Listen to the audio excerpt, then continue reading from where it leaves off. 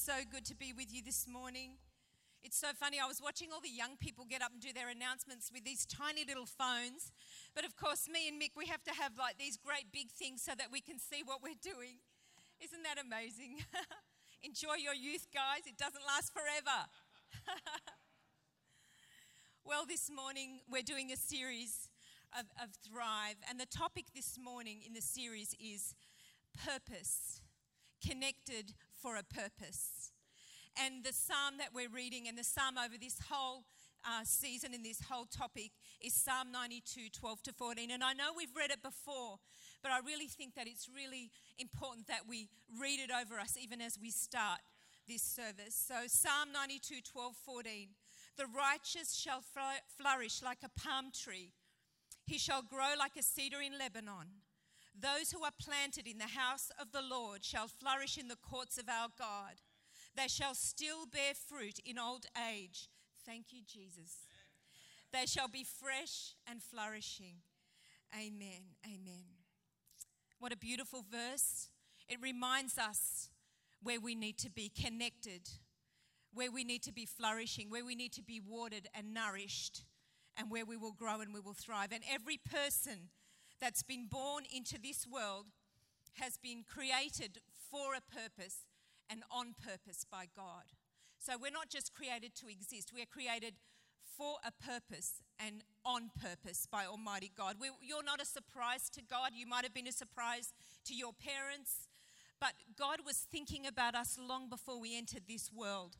God had a blueprint for every single person, a unique purpose for every person, even before we took our first breath.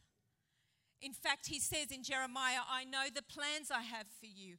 He knows the plans he has for us. We may not know the plans he has for us, but he knows the plans he has for every single person. And we're all part of a master plan that has been designed by the master. We're all part of that plan. And if I could explain it in a way, I don't know about you guys, but my mum's really traditional Middle Eastern, and she has these lace tablecloths, and they're kind of hand woven. And what we are meant to look like and how God works this master plan is like, I sort of imagined one of my mother's tablecloths where every thread is looped together. Every string is stretched and pulled into place. It's intertwined, it's knotted and it's joined. It's threaded and it's looped. And sometimes other women make these other pieces and then they join them onto this big tablecloth and they sew them all together with this thread. And I think God's master plan can't always be seen from the beginning, but we are meant to be on purpose designed in this master plan of God, that when it's laid out, this masterpiece, this tablecloth is laid out, and the beauty and the purpose in it is seen when it's all put together, as we're all threaded together, connected together, and sewn together by the thread of God. He's into masterpieces, and when it's all done, it is something very beautiful. And I think about the purposes we have in our life, and there are two purposes I can see, just generally speaking. That there's a purpose we have collectively as a body of believers. There's a purpose we have as we connect to one another, and that purpose is found in the Great Commission. And ultimately, every believer needs to have this on their life. And in Matthew 28, 19 to 20, it says, Go therefore and make disciples of all the nations, baptizing them in the name of the Father, the Son, and the Holy Spirit, teaching them to observe all things that I have commanded you. And lo, I am with you always, even to the end of the age. Amen. And that is our collective purpose. As a body of believers, we are to go out to preach the gospel and then disciple people, teach people about God. That is our collective purpose. We were born to do that. We're about the kingdom of God. And it's worked outwardly through believers going out into the world and bringing people in to be baptized, bringing people in to be discipled, and for them to find their own purpose. And so it goes again and again. When we get baptized into a body, into a community. And this is where the experience happens and the encounter happens as we journey on in God. And then there's another purpose There's an individual purpose that God has for every single person. How that purpose is carried out. How the collective purpose is carried out in the individual. So we all have our own purposes. And in our life's journey, it's our responsibility to fulfill God's purpose in our life. We can't ask somebody else to do that for us. God has a special purpose for every individual. But no longer do I live for my vision. No longer do I live for my agenda, but now I lay that down and I live for His vision and for His agenda in my life. No longer my purpose, myself. It becomes God's purpose and God's kingdom. And how do we do that? Well, Rick Warren wrote a wonderful book, 20 years ago. I think every single church did this book together. And the book was called A Purpose-Driven Life. And in that book, there's about 40 different pages or 40 different sections where every day you read a page until you do the whole 40. And he opens this book with 4 words. It's not about you. That's how the whole book starts, The Purpose-Driven Life. 4 words, it's not about you. And I love that. It's not about you. He goes on to say, you don't find the meaning or purpose of your life by looking within yourself. Your purpose is found in others. Jesus said, for whoever desires to save his life will lose it, but whoever loses his life for my sake will find it. For what profit is it to a man if he gains the whole world and loses his own soul? Or what will a man give in exchange for his soul? And sometimes we think that's about life and death. But actually, the words, the way they're put together, Jesus is the words that stand out to me are life and soul. Life and soul. Life being temporal and your soul being eternal. If you lose your life, your soul will live. If you give your life, your soul will be gained. And what he's saying there, you give up, he's not saying to die. I mean, it sounds a bit like being a martyr, and some people have that opportunity and that happens. But he's saying, lay it down like he laid it down. Give the kingdom of God your life and see what happens. And what's really funny is when I look at the world around us and our society, it's actually the opposite. Our society lives in kind of an opposite kind of doctrine. It's completely the opposite. We live in an individualistic society, and everybody is about number one. And I see that a lot. I see that in the way we make decisions politically. I see that in the way people deal in business. It's like a thread that goes throughout our society, but it doesn't belong to the kingdom of God. It does not belong to the kingdom of God. And many times in society, you'll see the minority will speak the loudest. But God is not a God of just the individual. God is calling us, all of us, into a community. And that individual will not be lost in the community. T.D. Jakes says about God, he says, God thinks collectively, God thinks generationally. And God thinks in community. There is a community in heaven. There is a Father, a Son, and a Holy Spirit knitted together in unity. And on the earth, we are to be knitted together in unity. And when I think about God and how he thinks collectively and how he thinks generationally, I think if you think about the one, there's a beginning and there's an end. But when you think collectively and generationally, that God will use people for generation upon generation upon generation. And it reminds me of the words in the Bible that says, and of his kingdom there is no end. When we think collectively, when we all come together, it brings that to life. Connected, where the individual is connected, the individual is loved for, the individual is cared for and thrives within the community. And I come from a place like that. In our Middle Eastern culture, it's all about the community. The community sticks together. The community raises the child. The community cares for the weak. The community helps the poor. The community. And there is so much strength in that. And God is calling us to do that. He does not function alone. God does not function alone. He is unified in the Father, Son, and the Holy Spirit. And we function at our peak when we are connected to God and connected to his people. I don't know about you guys, but I don't watch much TV, but the other day I was visiting somebody and they had on the television Married at First Sight. Does anybody watch that? I hope not.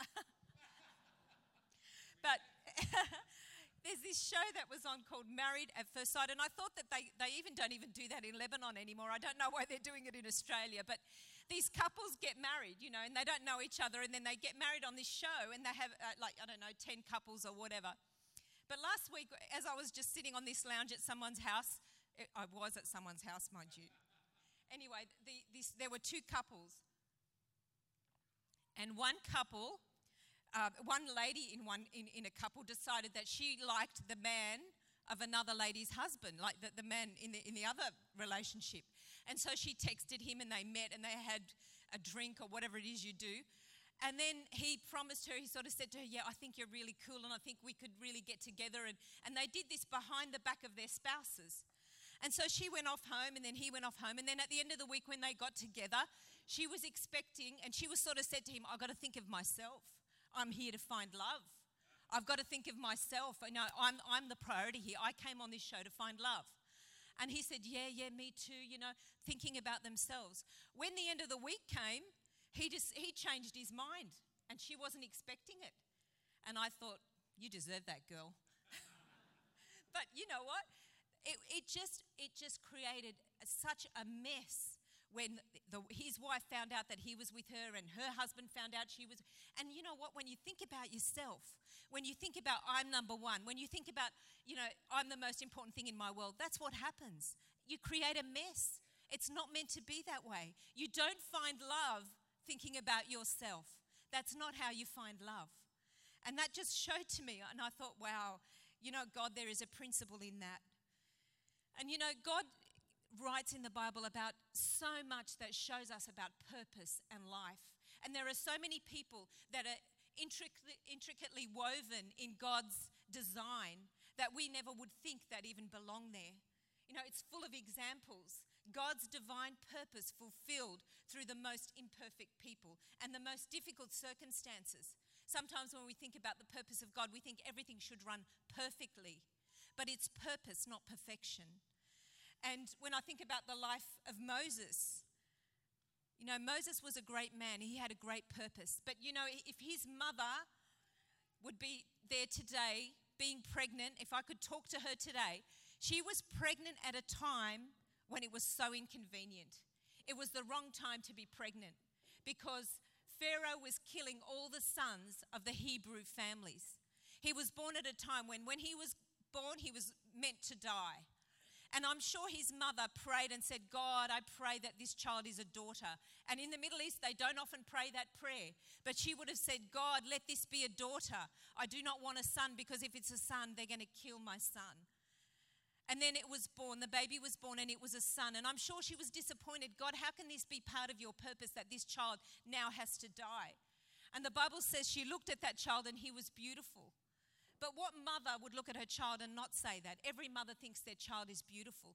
But I think what she saw in that child was purpose. And so she began her thoughts on how she was going to save this child. And she put the child, as we know, in a basket, and she put it on the river. And then the story goes that the princess saw this basket.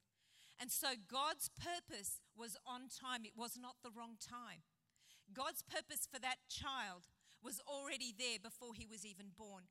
And he floated on the river. Anything could have happened to him. He could have been eaten by a crocodile. He could have sunk. So many things could have happened to him. But his life had a purpose. And God knew his life had a purpose. And God had his hand on that child and that purpose. And God needed to move the child from being a slave to being a king. And that's how God did that. He needed to be a king because God knew what his purpose was. He needed to be educated. He needed to know how to read and write. He needed to know how to handle money. He needed to be a really good accountant. He needed to know so many things. He could not be born into a slave family and have a slave attitude, because then he would not be able to do what God has called him to do. It's all part of the purpose. I'm sure his mother didn't think that at the time, but it was all part of the purpose. And so he grew up in a palace. He never was hungry. He had everything he needed. He knew power. He knew influence.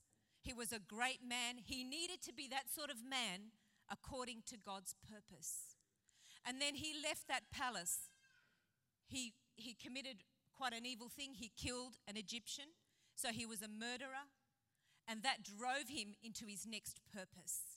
And sometimes things happen in our lives and we can look at that and say, that is such a terrible thing that's happened to me. How can this be part of God's purpose? But sometimes it's the way God moves us to the next thing, preparing us for our purpose. And so he headed off and he led his people. His purpose was to save God's people from slavery, and he needed all of those things that he learned in that time to save God's people and lead them into the promised land. And his individual purpose, he needed to receive the law. He needed to receive the law on that mountain and bring it down and teach the children of Israel about God's law. In Exodus, God talks about what he was going to do with Moses and the people of Israel. In Exodus 34:10, it says this, "And he, God, said, Behold, I make a covenant. Before all your people I will do marvels such as have not been done in all the earth, nor in any nation, and all the people among whom you are shall see the work of the Lord, for it is an awesome thing that I will do with you." That's what he said to Moses, and that's what he said to the people. And I say that to every single one of you today. It is an awesome thing that he will do with you. It is an awesome thing that God will do with you. Marvels will people see through your life according to his purpose. And sometimes there's terrible tragedies. There are times we might think, I just can't handle this anymore. But there's a purpose. There is a God purpose. Sometimes we'll find ourselves sitting with kings. It's not for our glory, but it's for his purpose. Sometimes we'll find ourselves sitting in prison like Paul. It's not for us, but it's for his purpose. And whatever the times and whatever the seasons, I want to remind us that it is an awesome thing that God will do if you are called according to his purpose. Romans 8:28, the season, the journey, there's always a purpose, because we know that all things work together for the good to those who love God, to those who are called according to his purpose. If you think about David, another mighty man of God, God trained him from even as a little boy. He was a shepherd. He had to learn things as a shepherd to make him a king. If he couldn't be a shepherd over the sheep, he couldn't be a king over the people. And in that place of him being a shepherd, he learned to protect. He learned to fight the enemy. So he's the little brother of all these big brothers, and they're all warriors and out fighting, and they are fearing and scared of this man called Goliath.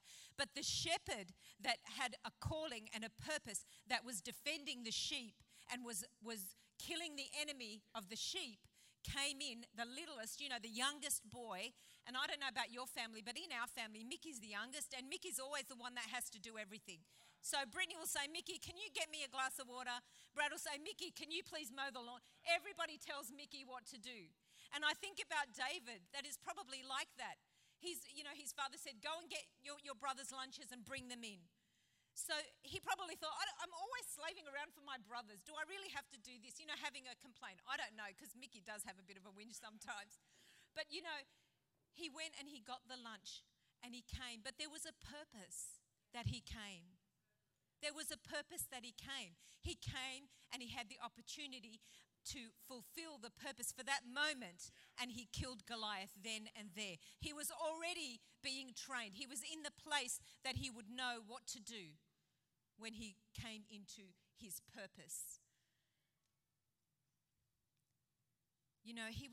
David was a servant to the king before he was a king. He used to go and play music for a tormented king. And in that time of playing music and learning the instruments and writing songs, he wrote the most beautiful songs to God in the book of Psalms. He wrote songs and he wrote words to magnify and glorify God that no one else has ever written like David wrote. It was for a purpose. He was a poet. He was a worshiper. He wrote so many things to God to glorify him. And he was a warrior. He became a warrior. And then after he became a warrior, he became a fugitive. There are so many things that led him to find his purpose. And finally, David became the king, but not a king like any other king. Israel had many, many kings. But in the process of David's calling, he was equipped to be the king whose name would be associated with the name of the King of all kings. And Jesus was called Son of David. Jesus was called Son of David. What a mighty king he was. What a mighty purpose he was. And I just want to say that everything you're going through now is preparing you for the next thing that you need to achieve, the next purpose that God has for you. And then after you finish that thing, God is going to use that thing to pull you into the next purpose of the next thing. And after that, again, it will happen again. And that's why we need to be connected to the house of God. So as we journey in our life, we have people to pray for us, encourage us, lift us up as we go from our purpose to purpose to purpose. He will work all things to the good of those who love him and are called according to his purpose. On Friday, I have the honour and the privilege of running New Life at Fairfield. And this week, one of our leaders who comes, she actually comes from another church. She was doing a conference in her church, but she brought some Fijian ladies to New Life on Friday morning. And one of the ladies shared a story with me, and it really touched my heart. She said that her husband was one of the Fijian, actually the United Nations peacekeeping forces in Iraq. And there was a time when they were doing the whole peacekeeping thing, and ISIS came and took the peacekeeping force. And what they wanted, they didn't really care much for the peacekeepers. They just wanted money. They wanted money from the United Nations. And so they started to do negotiations and ask for money. And United Nations says, we don't do that. These people are not army. They're not belonging to any government. These people, they're a peacekeeping force. And so there was no money exchange. So it was quite dangerous. They didn't know whether they would see them again. They didn't know what was going to happen. But she said her husband and the whole group started to pray. They started to be really kind to the people that captured them. They started to talk to them about Jesus, to love on them. They had a great spirit. And it was like God did something in that moment. And then when it was time to be released, they were happy to release them. And they were released not as enemies, but as friends. And the impact of that on the enemy was absolutely amazing. It broke down walls. It broke down walls. It did something. And while we think, gosh, being captured is such a terrible thing, but God turned it into a mighty purpose where these men actually were weeping when these Fijian peacekeepers left because of the love that they had been shown. It's amazing what God does with our lives when we allow him to. Even in terrible circumstances, frightening times, it's always part of a higher purpose. And even if it isn't, God will turn that around and use that to glorify, from glory to glory. That's what the Bible says. I just want to share with you, I know most people know my life and know my testimony, but, I was a Christian at about 22 or 23 years old. And I started to go to church. The first thing I did was connect myself with the house of God, because that's where I would go and I would find peace and I would hear the word of God. And then I just felt like I was growing stronger and stronger in my spirit every week. And at that time, Mick was still on his journey, so he wasn't coming with me. But I decided then that I'm just going to be in the house of God. And I just connected to the church. And after a while, when we came to this church, which was probably about 16 years ago, by then my whole family was in church. It was an amazing time. But I had 3 small children. The kids were at school. The little one had just started preschool. Mickey, I think, was probably about 3 years old. All I could give God was a Tuesday, a couple of hours on a Tuesday. And so I just thought, you know what, I can't really do much. I don't know much. I can clean. They needed cleaners because we couldn't afford to have cleaners when we first came into the building. And I thought, you know what, I'll do that. I can do that. I'm a great housewife. My house is spotless, when I'm home. That's something a good little Lebanese girl can do. So I started to clean. And I was really confident in that. I thought that I could do that really, really well. And I just did that. I kept on going. But even in that season where I thought I was doing nothing, where I thought it was, nothing, God was preparing me. God was preparing me. God was preparing my future. He was preparing the purpose he had for me. Even in that thing that I was doing, just cleaning his house. He wanted to see, was I going to be faithful? Was I going to do it with the best possible heart that I could do that? and God knew what he was doing. And so how do we find our purpose? How do we as individuals find our purpose? And I looked up to see what other ministers say about purpose and what might help us to find our purpose. And I saw things like, passion. What are you passionate about? What stirs you up? Then there was gifting. What is your gifting? What are you really good at? What do you find is your gifting? Then some people said, where have you positioned yourself? Are you in the right place at the right time? And I think all these things are good. I can't see anything wrong with thinking about all those things. But, I'm really good at cleaning, but that was not my passion. I just did what I could at that time. And my giftings, certainly public speaking is not my gifting. When I was at school and in high school and all the years of my schooling, when it was my turn to do a speech, you know how they do the little cards for 3 minutes and you stand in front of the class. My maiden name used to start with a Y, and I would plan it that on the day they were ready to do that part of the alphabet, because I used to do them in alphabetical order, I would be away that day to make sure that I didn't have to speak. That was me. So that was not my gifting. Being at the right place at the right time. Well, can I just tell you that I was always in church. I was in the right place all the time, every Sunday, every prayer meeting. I was just there every single time. So there's no need, I think, to find it. You just need to say, God, take my life, and I will do whatever you put in my hands. I will serve in the house of God, and he will lead you and guide you into your purpose, because he's actually looking at your heart more than he's looking at your hands. Your purpose is found in those God places and God people around you. And I don't know if anybody knows a man by the name of Dennis Waitley. He's a famous motivational speaker, psychologist. He wrote many books designed to help people succeed, and one of them's called Seeds of Greatness. I'm not sure if he's a Christian. I couldn't find that. But what he said is, no man or woman is an island. To exist just for yourself is meaningless. You can achieve the most satisfaction when you feel related to some greater purpose in life, something greater than yourself. We were not designed just to exist. We were designed on purpose for a purpose. And many of us live our lives like a Phillips head screwdriver trying to screw in a slotted screw. We push, we strive, we make a lot of damage, but it just does not fit. And God connected us to the people and the places he has purposed for us. And we don't have to strive, we don't have to push, we don't have to shove.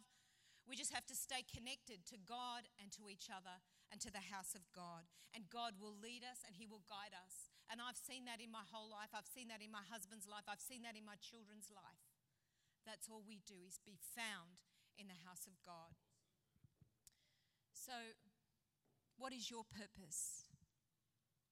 What is your purpose? Have you given your life to Jesus? Many people come up to the altar and give their life to Jesus, and then they go back and live and take it back again. When you give your life to Jesus, you lay your life down. You lay it down. You say, no more. I do what I want to do, but I want to do what you want to do. I now belong to a kingdom that is greater than myself.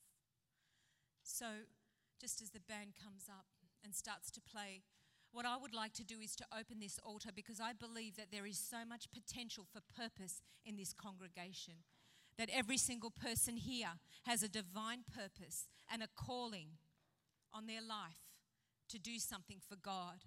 And while it might look small at the moment, the repercussions are so big.